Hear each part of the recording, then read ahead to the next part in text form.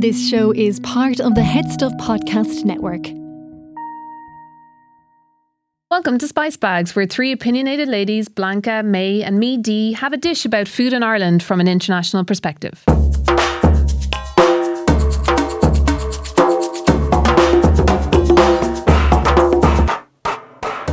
Hi, welcome everybody to Spice Bags podcast. We are coming to you from the Guinness Storehouse here in Dublin 8.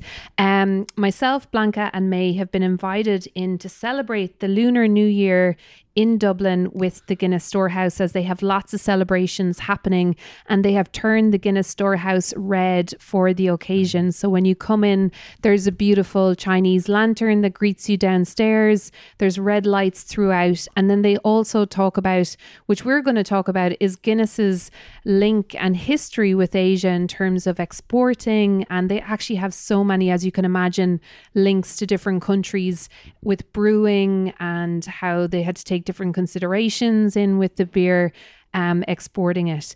So we've just had lunch in 1837 restaurant, and as part of the Dublin Lunar New Year festivities, the restaurant has worked and collaborated with Hakahan restaurant in Stony Batter, which opened last year, I believe.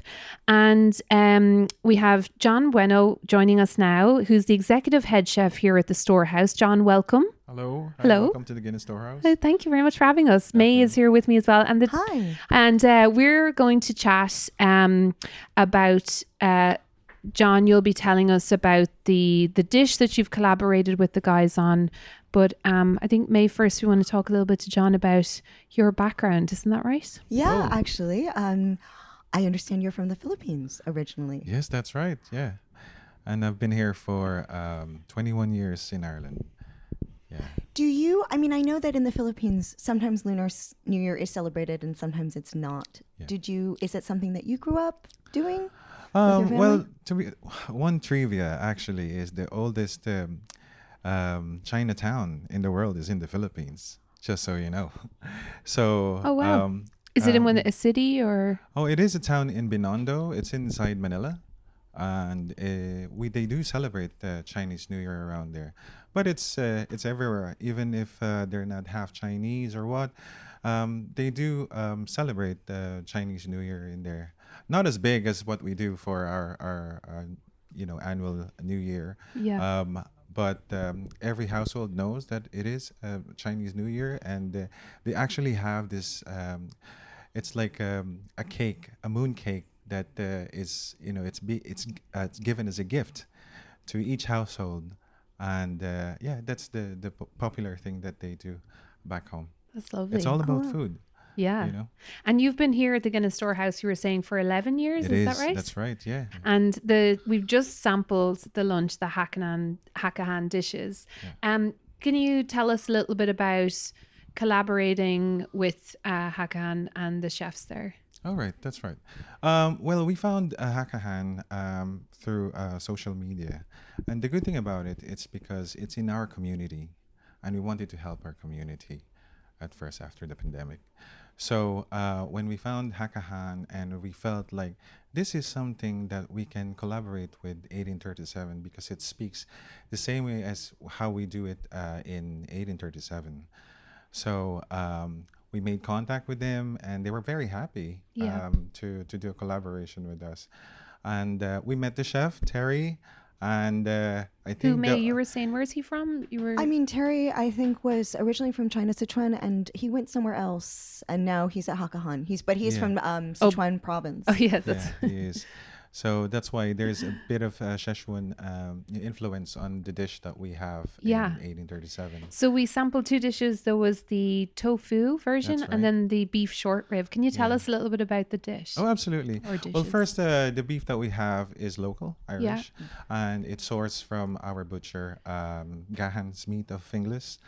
And we've been working for a very long time with them, and any needs that we have for specifications and all of that, they actually do help us out. So that made a big influence on our menu making. But then again, the beef that we have in 1837, we actually sous vide it for 24 hours. And that's why it's very tender. Yeah. Yeah, and then all the juices that we got from there, we kind of reduce it, and then we did a little bit of stint with Terry as well. So we actually got a lot of techniques from him on how to do Szechuan cooking. Yeah. And of course, the sauce that we have in 1837 at the moment was made by Chef Terry. But we have actually reduced Guinness as well in the sauce. So that's why there's a little bit of bitterness and, smoky flavor in the dish. Yeah. I have a quick question. Yes, Just that's because you have been, the chef at Guinness for so long, what is the most outlandish recipe that you have done using Guinness? Well, we had this gig before over in the Open Gate Brewery. And this is Guinness in space. Oh, So yeah? we have to think of something that would influence Guinness and to collaborate with some sort of a space food. So we actually did an oyster ice cream with Guinness, and we serve wow. it. It was floating underneath, so we use magnets to make the plates float. So I think That's so I cool. Oh, that's pretty cool. I wish I'd seen that. it That's is. so cool. Yeah, a lot of people have been invited on that night, and it was very successful. Yeah. Yeah. Well, the dishes were absolutely beautiful, and they're available for the entirety of the Lunar New Year. Isn't That's that right. Yeah. Yeah. So And my last question, actually. yeah, absolutely. What Asian foods do you think pair really well with Guinness? There's a question. lot of Asian food, and that's really a good question. Yeah. But you All have of to it? know. All of it. Yeah, you have to know each region. And I don't want to be biased because I'm Filipino. Well, for you, I guess maybe, yeah. What yeah. would your favorite dishes be to have with Well, Guinness? I'll give you a story. When I first started as chef, they actually put me in one corner, and I had to do 4,000 dumplings at first. So I will never forget that, because 4,000 it's not dumplings. only I'm working with a high-end hotel back home. I don't know if you know Shangri-La. Oh, yeah.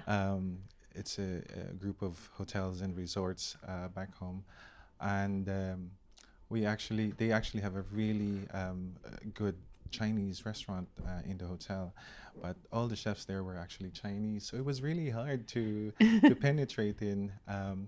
But then again, they showed me how to do these dumplings, and it actually teach me patience for that, and that's a really good key to be a good chef. Yeah.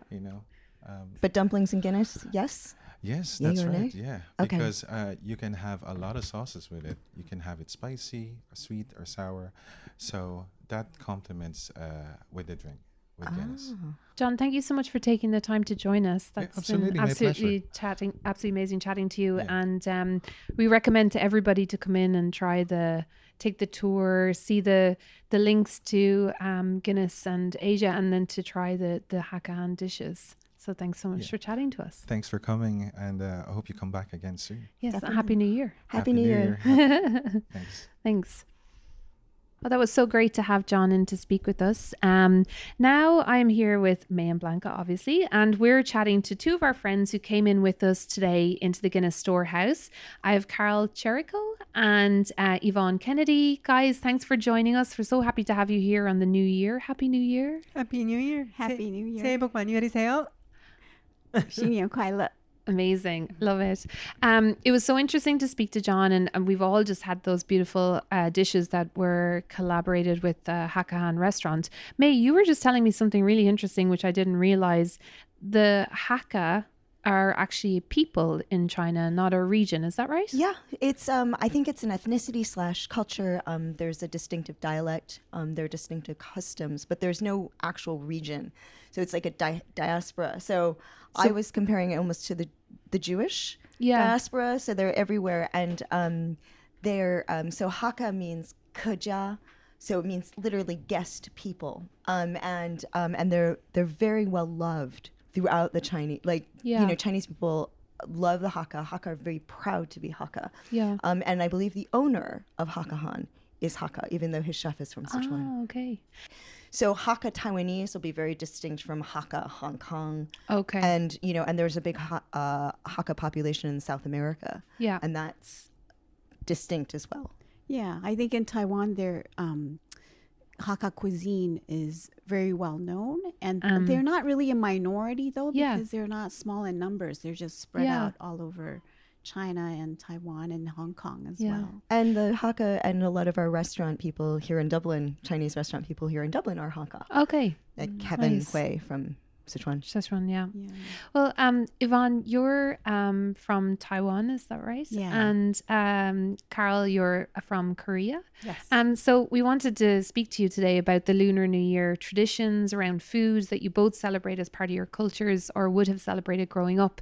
Yvonne, can I go to you first and tell us a little bit about what the Lunar New Year means to you in terms of food and food traditions? Yeah. So Taiwan would be southern China. Yeah. And it's a more rice-based cuisine. So I know in China they make dumplings, but dumplings are made from wheat. So that's a more northern cuisine. In Taiwan, for Chinese New Year, we actually have hot pot. So it's like fondue, but cooked in broth. I love hot pot. Blanca has just opened my eyes to hot pot. We've been in Hailan, and so a lot of the food in Chinese for New Year, I talked to May about this before, but a lot of the dishes have puns in them. Oh, yes. So like in Hong Kong, they would eat the seaweed called fa cai. It looks like hair, and the meaning is hair vegetable. It looks like you're eating a bundle of hair, but it actually sounds like to get rich. So, and in Taiwan, we eat a lot of food that's circular or round because it symbolizes wholeness and getting together. So we say for the hot pot, we say gather around the pot. So the family would sit around and they'd cook together. And I think also because women have to make so many other things that it actually is rest for the mom. Yeah, not that's have nice. to cook the meal. Yeah. And she can eat with the family. Otherwise, she'd be in the kitchen bringing out a dish at a time while everyone else ate. So this is a nice way to include the women of the family, you know? That's really nice. Yeah.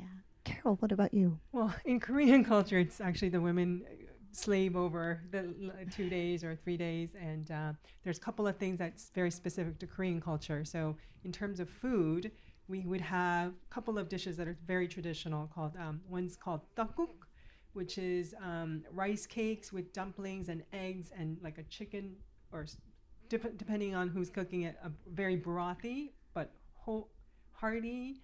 But the rice cakes would be the kind of the main ingredient in it. So then everybody would eat that as part of the celebration. It's sort of, this is what you eat. And then the other I can recall from my growing up is juns, which is sort of battered, whatever it could be, seafood battered with, and then you fry it. And somehow you could do scallion juns, so pajan as we call it, which is literally scallion battered kind of pancakes, I guess. And then the other thing that you cook a lot of other stuff. In Korean culture, what we do is we celebrate sort of remembrance of the dead, if you will. Yeah. So there's a big sort of table we prepare for our ancestors. So every sort of food possible, including these two things I mentioned, but also like rice cakes. So anything kind of fancy you want to put up for your ancestors, and then you end up eating them after the ceremony.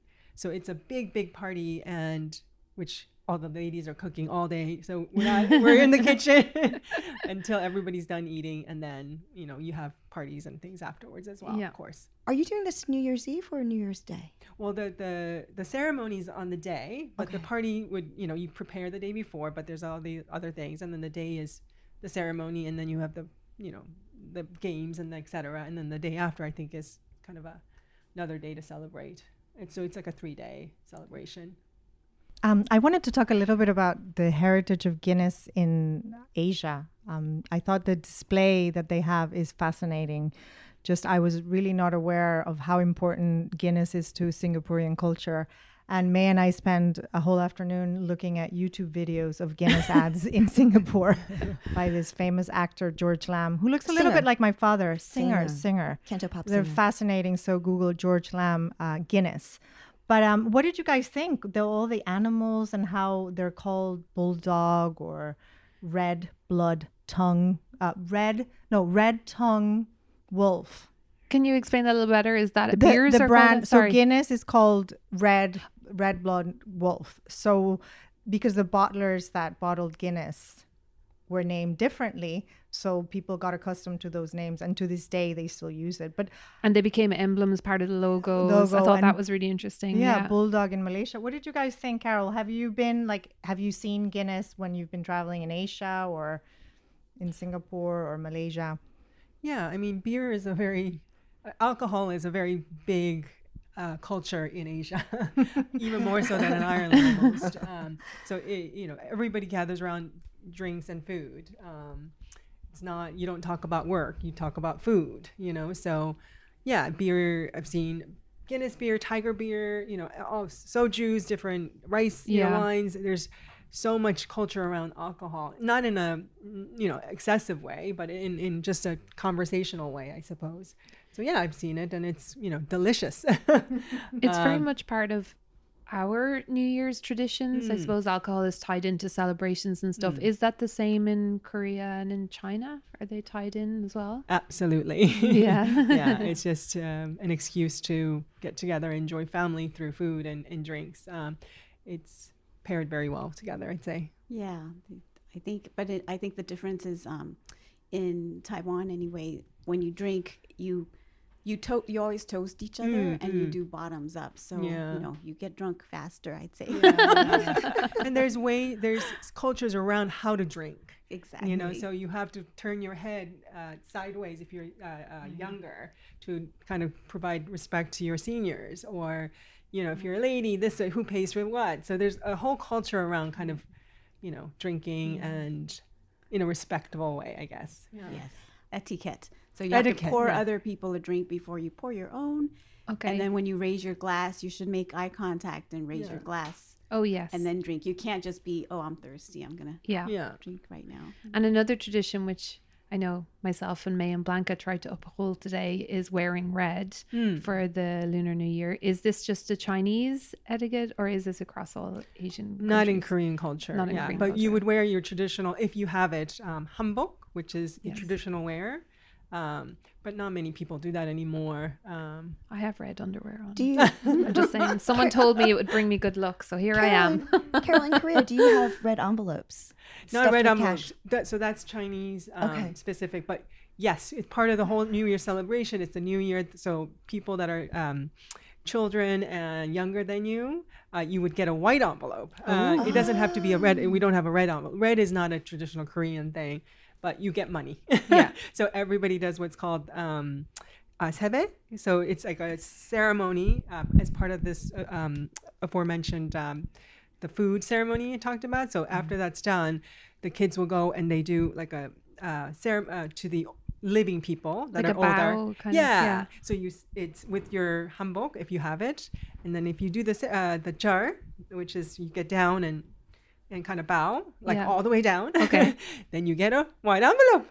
Ooh. And you can get as many as possible, and it's so you go around bowing to as many people and many seniors and collecting the cash. That would do it for the whole year. Yeah. Got it. I wanted Yvonne to tell us about wearing red. Red is such a beautiful color. So tell us about why red is important, because red is very important in Chinese culture. I don't know what the origins are. I have my nieces actually. Yeah, my nieces kind of told me that for New Year's, there's the Nian demon, and Yvonne mentioned puns. So there's a demon called the Nian, and the word for year is Nian. So there was a Nian demon who would go around, I think, sucking children's brains out. Anyway, the Nian demon was scared by loud noises, so that's why we have firecrackers, and also the color red. But I also think that red, right, is just a biologically attractive color. Like they've done studies about women wearing red as opposed to women wearing any other colors, or hummingbirds being attracted to red flowers. So I think that there's I think it's almost an instinct that we find it. To be drawn to red. Yeah. So I think wearing red is in the folklore as being able to ward off evil. So like there's a very famous story in Chinese called Bai She Zhuan about this a serpent, a female serpent spirit who fell in love with a mortal. So she takes human form and she's helping him and everything. But I think a friend of his thought it was he was too much enchanted, and it was ruining his life. So I think they gave her a garment that was sewn with red thread, and the minute she puts it on, she turns back into a serpent. I thought that was actually a very unfair story. I know, right? She was really nice. Nice. Do you guys tend to, you've obviously moved here and moved around the world as well in different places. Would you still celebrate the Lunar New Year as you move from country to country? Do you celebrate it here in Ireland? Because when I first moved here, there wasn't that many Asian. I came here like 17 years ago. Yeah. So we did have a few members of the community, and we'd get together and do things together, mostly for our children to, collect their red envelopes, not to experience the traditions, I should say. But now there's so many Asians all over Ireland. So we actually make less of an effort because it's ready-made. So, sure. Yeah. And this is actually the first year in Dublin that they've called the festival the Dublin Lunar New Year. Before this, it was the Dublin Chinese New Year, which is obviously reflecting the diversity of cultures that are here. That's great. Yeah. What about you, Carol? Well, I moved here from the States, and I grew up in California. So in California, there's a huge immigration population there. So there's a huge Korean culture, Chinese culture. So yes, it's very heavily celebrated there because it's sort of a mini Seoul, You also mentioned you had a lot of extended family in LA, and so that kind of again, like what you're saying about these traditions, the Korean traditions, the ancestor worship, and we always did it growing up. Until I became an adult. So the tradition is that the oldest son sort of takes on that responsibility of the ceremonies of the dead. So normally where you get the money is when you do that, and then the kids will all kind of gather around, eat the food, and then you do the ceremony. So since I am not the oldest son, I did not take on that responsibility. Well, I've really enjoyed today. It has been so much fun coming here to the Guinness Storehouse and celebrating the new year with you and getting to have lunch here. We just like to thank the Guinness Storehouse for inviting us in and to be part of their Lunar New Year celebrations. I also forgot to mention that when you come in, you can get people might know that you get a stoutie where you can get your face digitally printed onto the top of a pint, but they also have one for the Lunar New Year where you can get the Year of the Tiger, which we could do a whole podcast episode on the animal zodiac of the Chinese the Chinese zodiac, but it is the Year of the Tiger, and so we wish everybody listening a happy new year. And thank you, Carol. Thank you, Yvonne. Anything else, Blanca? I would love to talk to these ladies for another hour, but I think our time is done. Yes. Thank you, everybody. Thank you for having us. Make sure, and as usual, follow us on social media, and we'll have lots of updates about events for the Dublin Lunar New Year, including our own, which is happening this Sunday on the 6th of February in Kashing Restaurant on Wicklow Street. And you can find out details of that on our social media. Thanks, everybody. If you like what you heard, or better yet, have a question or response or comment to anything that we said today, we really want to hear from you. So please contact us at Instagram at SpiceBagsPod, Twitter as well is the same, SpiceBagsPod, or you can email us at spicebagspod@gmail.com.